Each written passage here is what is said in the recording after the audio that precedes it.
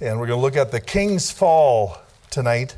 The King's Fall, looking at Nebuchadnezzar and his final mention here in this book and of the account of his life. And this chapter is interesting. It's really an autobiography. So that's kind of neat. Very few times in Scripture do you see a passage of Scripture given to an autobiography of one of the heathen kings, but this is one of them.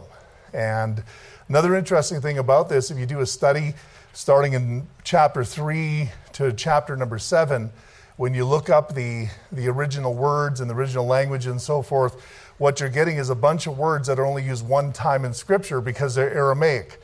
And so what you'll get is some associations. It'll say this will associate with this Hebrew word, but these words are very unique for this particular passage. So as I was doing word studies on the words in this chapter, really they are only mentioned one time in the whole Bible because they're Aramaic, they're not Hebrew. Amen. And so it's an interesting thing when you look at that. And so here we have an autobiography, and it's written in the language of the Babylonians. And of course, Nebuchadnezzar is the one that wrote it. And so interesting how the Lord inspired the Scripture in relation to that. Amen. So nothing is too hard for God anyways. Amen. And so Daniel chapter 4, we're going to be looking at the King's Fall. And I'll read the first 3 verses, and then we'll get into our first section here. And we'll see how far we get down the study here. I just want to point out the handout sheets that you have tonight. Did everybody get one? All right. If you can possibly hold on to them so I don't have to print out another 70 pages next week, that would be a real blessing. Amen. And so put that in your Bible when you're done. And that way I don't have to go through a whole stack every time we come in. And of course, that's just a waste to you anyways because you're not really using it. Amen. So fill out the blanks and keep it. And hopefully that'll be a help to you. Is this mic on, son? It is? Okay, good. All right. And so we're going to look at chapter 4, verse number 1 to 3. It says here, Nebuchadnezzar, the king, unto all people, nations, and languages that dwell in all the earth, peace be multiplied unto you. I thought it good to show the signs and wonders that the high God hath wrought toward me. How great are his signs, and how mighty are his wonders. His kingdom is an everlasting kingdom, and his dominion is from generation to generation. That is so neat. Let's pray. Father, I just ask you, Lord, that you'd give me the power I need to bring forth this message tonight.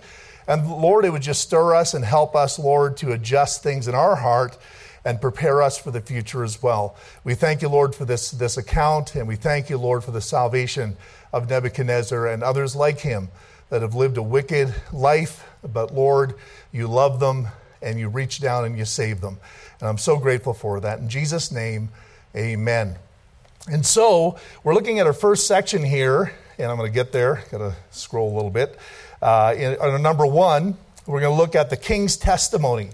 The king's testimony. So that's what really encapsulates here in this first 3 verses here. He's testifying a little bit. I want to look at his audience first. What he's got listed here, how he's talking about the peoples, nations, and languages, that phrase or that phraseology is used over and over in Scripture. And so what you really see is peoples, I don't know if you have that on your sheet or not, but all people is referring to the people of the same kind, not separated by race, or they're not an ethnic group. So when it's saying all people, he's really referring to everybody. He's talking about the whole conquered world, everybody that could get his edict or his decree or his testimony here, however far he could send it. He wanted everybody on the face of the planet to hear what he had to say. That's pretty powerful. He had a testimony, and he wanted to testify of what God had done in his life. And he wasn't happy with just telling his friends and his family, or even those that are in his city. He actually wanted to testify to the whole globe. Isn't that what the Scripture says we're supposed to do? Amen. It says, go ye therefore, or preach the gospel to every creature. And so what he wanted to do is make sure all people got this particular message. In Acts 17, verse 26, it says, and he hath made of one blood all nations of men for to dwell on the face of the earth, and hath determined the times before appointed in the bounds of their habitation. And so one blood, understand that. There's no two people on this planet that have different blood. No matter where they're from, no matter what part of the earth, no matter how far they are away from us, we all come from the same source. Amen. We all have one blood. And so when he's saying all people, he's saying everybody of the one blood. Yeah. That's who I'm trying to reach here, and that's what our gospel is for as well. Amen. And number two, we have nations. So this is geographical boundaries. So not only does he just want to reach out, he wants to actually go into separate nations that have different kings and different leadership, like it says there in Acts 17, verse 26. And he hath determined the times before appointed and the bounds of their habitation. I was talking to one of my sons today, and we were talking about nations, and he just said, well, that's what man did. I said, well, that's not what the Bible says. The Bible says that the Lord determines the boundaries of the habitations. And so as much as we like to think that maybe there was a war that established our boundaries and so forth, but God was in it. And God established the boundaries of Canada, United States, Mexico, South America, and all the countries within that. The European countries, that's established by God. It's pretty hard to move those boundaries, isn't it? Right now you're looking at the Russians once again trying to expand their boundaries. The Ukrainians try to keep their boundaries. And guess where the boundary is? Exactly where it was before this all began. And I wouldn't doubt when it's over, the boundary's still going to be where it just began as well. Amen? Yeah. But anyways, that's up to the Lord whether that changes or not. The third group here is languages. And of course, coming from Nebuchadnezzar in Babylon, very interesting statement, because where did languages come from? Babel. So right here, he's sitting in the heartland of the languages, and he says, I'm going to send this out to all the languages. And so they were all of one language until they started building the Tower of Babel, and then the Lord confused their language, and they all dispersed at that point. So what drove them out to inhabit the different parts of the world was the separation of language. So that's kind of interesting. And so he says languages. And then he ends it up by saying, those that dwell in all the earth. That means those are living. Whoever's living in the earth, that's what this message is for. Amen. In other words, you can just get from him, he just wants everybody to understand what he's saying. Even if their language isn't Aramaic, he wrote in Aramaic, but whatever the language is, whether it's in Chinese, whatever it is, he wants this message to be translated and brought to every one of these language groups. All right? And that's the way we should look at the scriptures. That's the way we should look at the Bible. That's the way we should look at the truth. That's the way we should look at the gospel. Amen? That the message goes into all the languages. And so, Daniel 6, verse 25, you had King Darius use this same language once again where it says, then King Darius wrote unto all the people, nations, and languages that dwell in all the earth. Peace be unto you. Peace be multiplied unto you. And so this is a type of a greeting that was common in those days or used over and over. And you see that used again even later on, but maybe added to. Revelation, it talks about all the people, kindred, tongues, and nations. And it gives you a long list of those things. And you see that used over and over. And so we have the audience, letter B. We have the message. What is the message? Well, the first part of this message is peace from God. Peace be unto you. Now, this is different. remember Daniel chapter 3, how we looked at the end of that chapter? Whoever doesn't bow down to this God, we're going to cut him in pieces. Your house is going to become a dunghill. This is where we left off last time. But now his message is to the people, peace be unto you. What happened to this man? Something happened here. Because he's no longer the power-mongering dictator. Now he's desiring peace in the people's lives. Can you imagine how that would have impacted the world? If you had this one man, I know how many times I've thought over the years, the last couple of years, if even our leader would change his heart. How that could put salve on this whole nation. If one man would change his heart. And I just can't imagine how that must have been when this man, who was harsh, who, I mean, we were talking, he put people in furnaces to punish them, you know. He tore down their homes. He destroyed countries. And he puts out a message there. It says, peace be multiplied unto you. My goodness. I would love to hear that message in today's politics. I would like to hear one politician give me that message. Amen. Peace be multiplied to you. Now, they'd probably be just talking out of both sides of their mouths. Amen. But any way you look at it, it'd be a great message. And so the message that Nebuchadnezzar has for all people is a message of peace. It's not a message of war. The wartime is over. Peacetime has begun. This word peace as a greeting, these words signified a wish for peace and prosperity and a general good welfare to those who were being greeted. I would love to hear that today. Please, somebody in leadership, somebody in the government, please tell us it's going to be okay. Amen. Wouldn't that just comfort your heart? But instead, we got to turn to him. Let him comfort our heart. Amen. Anyways, so this is a different tone than we heard from him in the past. And I think what we're going to hear from him is going to really tell us why this change has taken place. In Daniel chapter 3, actually, I'm going to move on from that. So, thinking about what he's doing here, he's bringing in the message of the Lord on a platform of peace. That's what he's trying to do here.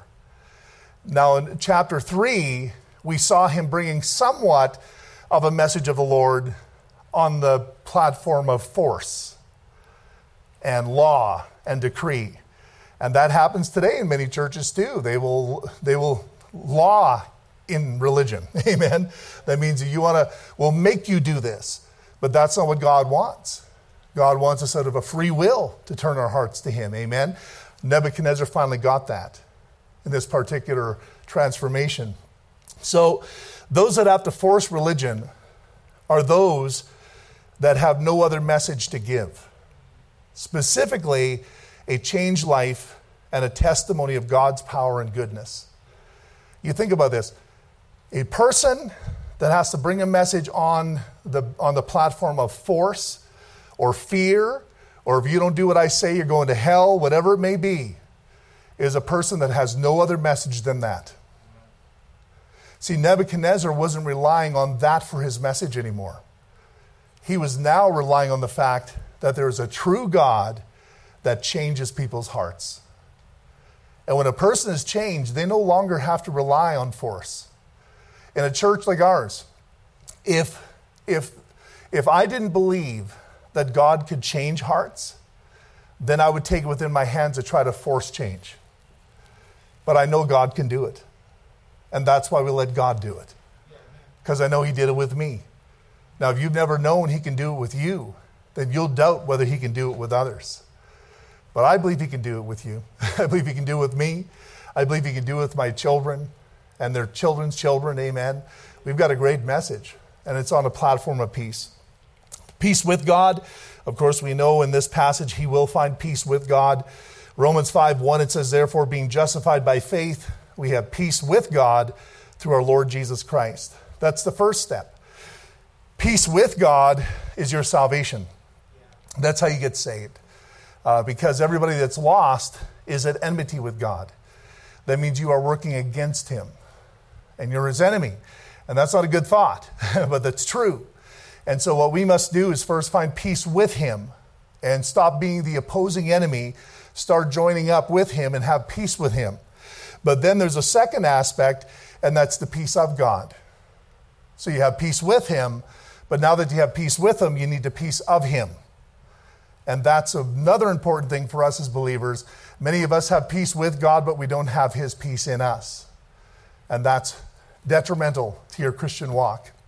Like it says in Colossians 3:15, and let the peace of God rule in your hearts, to which also you're called in one body, and be ye thankful. One of my favorite ones is Philippians 4, verse 6. It says, be careful for nothing, but in everything by prayer and supplication with thanksgiving, let your requests be made known unto God, and the peace of God, which passeth all understanding, shall keep your hearts and minds through Christ Jesus. Amen. That's post-salvation. That's not pre-salvation. This is after we get saved. Now we need to go to the Lord with our burdens and learn to trust him with that burden. And he says if we can do that with thanksgiving, he will deliver his peace back to us that will guard and protect our hearts. Amen? So that's what we need. So peace is very important. Peace with God, but also the peace of God. And then also the next part of the message that we need to understand here he's mentioning is the power of God. So not only the peace of God, but the power of God. In Daniel 4, verse 2, it says, I thought it good to show the signs and wonders that the high God hath wrought toward me. So your testimony, no matter what it is as a believer, you are telling people somewhat of the power of God. That's what it's about. What did God do? Amen. How did he help me? Is somebody locked out there, guys? Make sure. I'm not sure. My wife is there. It's okay. All right, so the power of God. Nebuchadnezzar thought it would be good to show the people this message. He wanted the people to share in what he learned about God so that they would benefit from this. He wanted them to benefit to know that the God that he now trusts in is the God of great power. And he has shown that power through his signs and his wonders. Amen. And he's trying to convince them of that. We need to experience and know God and then find the need to share that goodness to others. And I think the reason why many of us do not testify or tell people what God's done in our life is because we're not experiencing it. Amen? Now, Nebuchadnezzar, he's experienced it. He says, look at the signs that God has wrought towards me.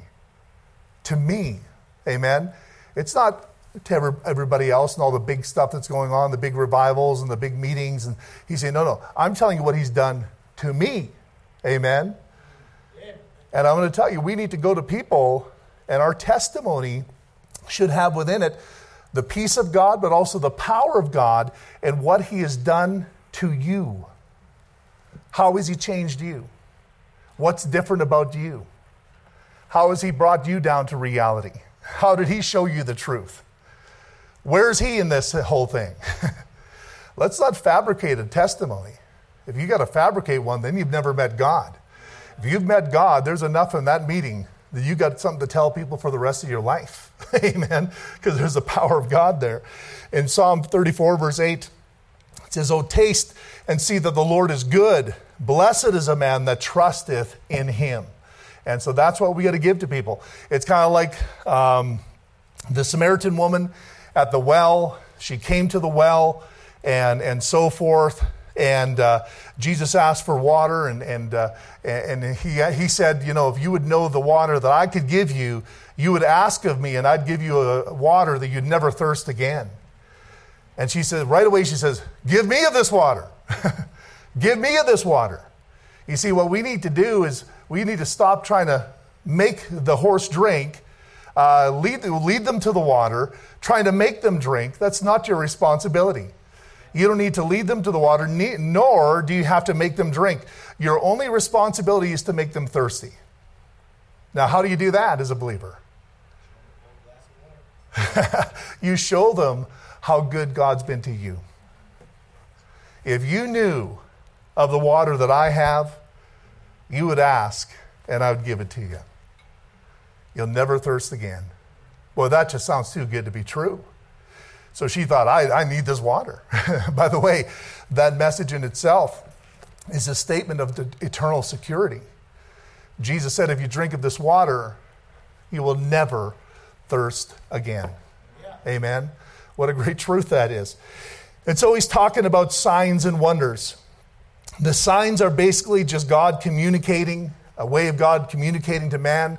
It's not just a way that God wants to wow people and God wants to say, oh, am I great? No, what he's doing with signs, he's delivering a specific message. He always is. When there's a sign in the Bible, it has a specific purpose as it was given. And that's what's going on today. What we have is a bunch of people looking for signs, but they don't even know why they're looking for it. And when it happens, they say it happens, they don't even know what it meant. And that's not what God does. Signs is various ways that God communicated, and the way he communicated effectively to this king concerning his life and also throughout the history of the world. He's communicating the future, empires, everything. Amen? So these signs were given for very specific reasons. And then it says wonders. Wonders are means to be astonished. And it's only in 3 instances here where he mentions this. This word speaks of the wondrous and perhaps miraculous deeds of God. And so basically, what we're talking about, if there's a sign, it will leave you wondering. Amen? Signs and wonders. How many times even Daniel, that knew God very well, he sat there and was astonished. He wondered. Because whatever God did, whenever he communicated, it was just simply a powerful situation that was taking place during that time. And so that's what wonders is. God tried to do this in Egypt.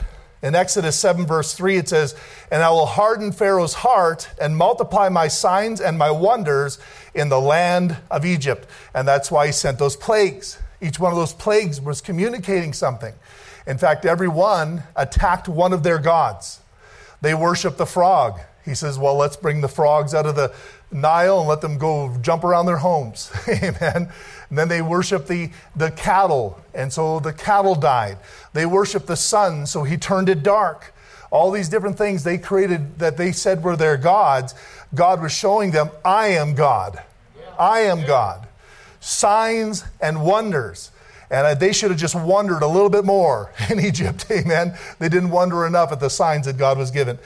Romans 15, verse 19, it says, "Through mighty signs and wonders by the power of the Spirit of God, so that from Jerusalem and round about Illyricum, I have fully preached the gospel of Christ." So we know before the Bible was written, the apostles would use signs and wonders that would accompany their message, because Jesus said, "These signs will follow them that come after me." Talking about his apostles, if you read Mark chapter 16 and on in that chapter. He, by the word of God, set people up to listen to the message of the apostles, because he said this will accompany what they will do. Amen? And then when it happened, they listened to the apostles. By the way, you don't need that today, because now the Word of God is finished. So we don't need signs and wonders to accompany our preaching, because now we have the Word of God. It's already given to us. Amen? And in fact, 2 Corinthians chapter 12, in verse number 12, it says, "Truly the signs of an apostle were wrought among you in all patience, in signs and wonders and mighty deeds." Amen? So this is the last time that signs and wonders are used in relation to the Christian church. You don't have it mentioned after this. The next time it's mentioned is in 2 Thessalonians 2. This is what it says. "Even him whose coming is after the working of Satan with all power and signs and lying wonders." Lying wonders, you know? So what's happening after the time of the apostles, now you're having people rising up, trying to do signs and lying wonders, deceptive wonders. No, when the apostles did it, because they had a purpose, that was actually prophesied by Jesus Christ himself to authorize their message, because they had no written message at that time. It was all verbal. But now we've got it written. So the devil's going to come along and try to revive the signs and wonders, but the Bible says they're lying. It's deceptive. It's a deceptive wonder, not a true wonder. Amen. And so what we're talking about in our testimony is the true wonder of God, not the lying wonders. And so the power of God, number 3, we have the personal testimony. In verse number 2, it says, "I thought it good to show the signs and wonders that the high God hath wrought toward me." It's personal. Nebuchadnezzar could claim that these signs and wonders were wrought toward him. The word wrought means to be carried out or to perform. So these signs and wonders were performed towards Nebuchadnezzar. Think about that. Now, I've heard of signs and wonders, but what if God would give you a sign and wonder and it was for you specifically? That's what blew him out of the water. This isn't the first time. In fact, he got a dream back in Daniel chapter 2 where God spoke directly to him about the future of the empires. And it was a great sign to him. He's finally starting to get it. And in this chapter, now the sign that he's getting now in the wonder is a little more close to home. It affected him where he lived. Amen. And that made a big impact. And so these signs and wonders were performed to Nebuchadnezzar. It was personal, but yet it was public. I remember one time I went door knocking, knocked on a door back home in my hometown. It was actually in the country a little ways. And I knocked, and I remember that was a place, there was a big St. Bernard. And we went to that door, and that St. Bernard was right there. And I just kind of got out of the car and just, Lord, help me. And he did. I went to the door. St. Bernard just looking at me, not wagging the tail. I was thinking, oh boy, this doesn't look good. And we went to the door. Now, they probably wonder, what in the world am I doing getting out of the car with a St. Bernard like that out there? But we did it because we were just foolish. Amen. We knocked on the door, and we started to ask her about salvation. And she just looked at us. You could see right away she closed off. She says, oh, I have my own faith. I have my own faith. And right away just closed the door. Now, I don't know about you, but if you've got your own faith, and that faith is not good enough to get outside your door, there is something wrong with your faith. In fact, I don't know about you, when I have even a Mormon come to my door, you know what I want to do? I want to share with them my faith. I want my faith to go across the door. In fact, you go to 1 Thessalonians, when the Thessalonians, Paul made the testimony how that their faith was spread abroad throughout all the region of Macedonia within 3 months of that church being started. They already spread it abroad. That same word for spread abroad is the same word when you go back to the Gospels and Jesus went out of the house. He went out of the house. And so I thought about that, connecting all of this, you know what? Our faith has got to get out of the house. Yeah. It's got to leave. It can't just stay. If your faith is all personal, oh no, I just have my own faith, well then there's something wrong with your faith. I don't want a faith like that. I don't want a faith that is so weak that you don't even see the need to go tell your neighbor about it. To have God do such great things in your life, and yet you don't feel that it's important enough to tell somebody at work or somebody close to you what God has done for you. I'm wondering, is that real? Or is that a lying wonder? Or is that a true wonder? What is it that God has done in our life? Is it not worth the stepping out of the house over the threshold and going telling people what God has done for us? So it's personal, where yes, it is my faith, but it's my faith to give to others. The Bible says, take heed unto thyself and unto the doctrine. For in doing this, thou shalt both save thyself and them that hear thee. So I need to be concerned about my neighbors and those I talk to, the person at Dairy Queen or McDonald's or wherever. I know those poor folks. If there's Christians around, they probably all get gospel tracts. Everybody in the city doesn't get them. These workers do. Amen. So I am sensitive about that. If I've given one, I don't go and give the same person one over and over and over again. Amen. But yet we got to think about these people. The Lord will bring you across somebody at a supermarket, maybe a security guard, maybe somebody that nobody ever has. You should always have a gospel tract in your pocket, ready to give out, so that they can hear the gospel. They can see what power that God has wrought towards you personally in changing your life. Amen. Psalm 107 verse 1, it says, "Oh, give thanks unto the Lord, for he is good, for his mercy endureth forever. Let the redeemed of the Lord say so, whom he hath redeemed from the hand of the enemy, and gathered them out of the lands from the east and from the west and from the north and from the south.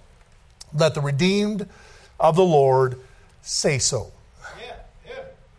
Say so. Don't ever hold that back. You better tell people that you are redeemed. Amen. That's great. A great thing to do. And number 4, the fourth part of this message was praise toward God. He's lifting up the Lord in praise. A little bit different than he used to. When he was somewhat lifting up God when God did great things for the 3 boys in the furnace, and when he did great things in explaining the dream and so forth. He was impressed, but somehow he still kind of tacked it on to his God group. Amen. But now he's not in his God group anymore. He's left that God group, and now there's only one God. There are no more gods.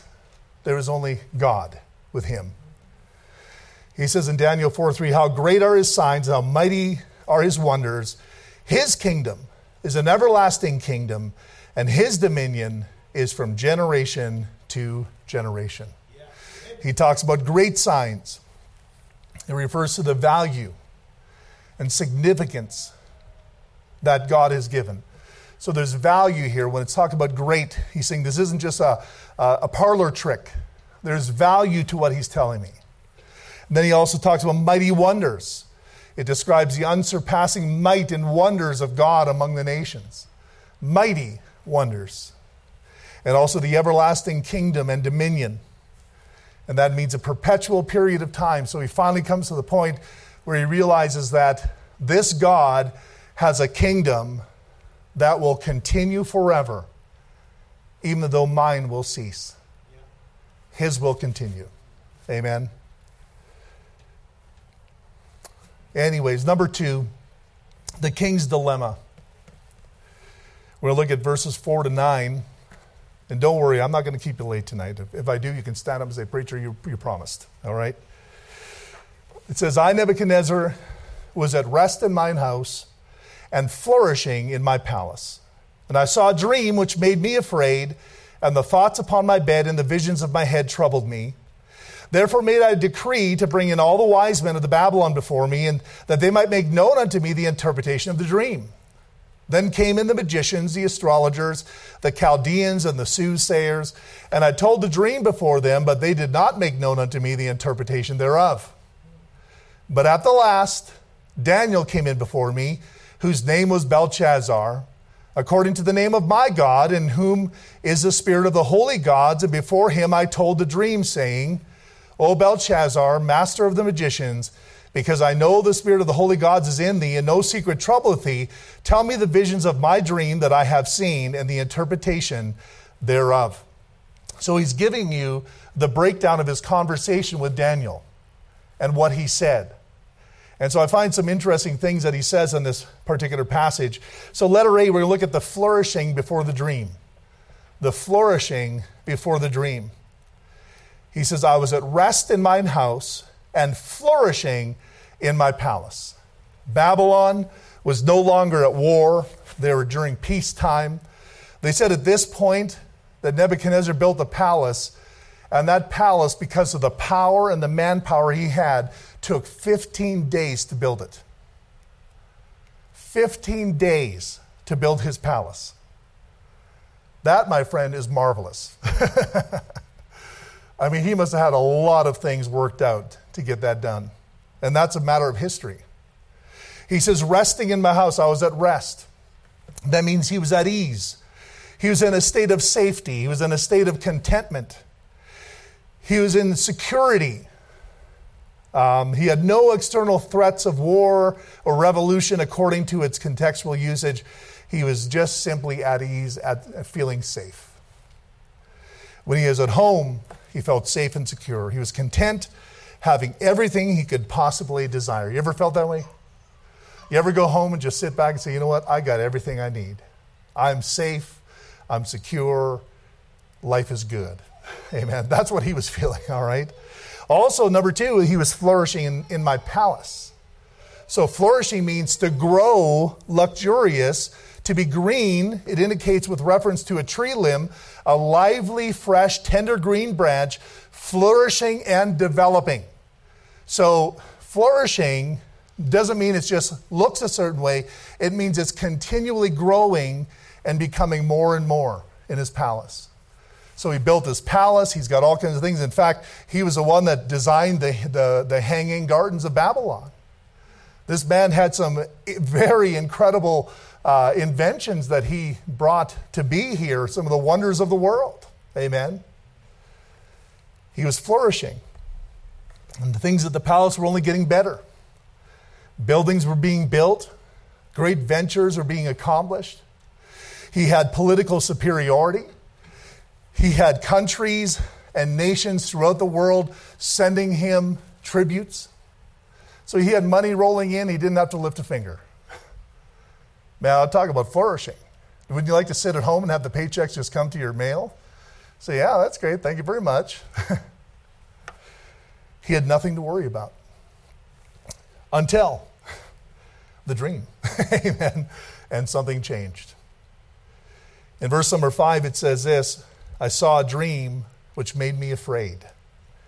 And the thoughts upon my bed and the visions of my head troubled me. So here we have the fear after the dream.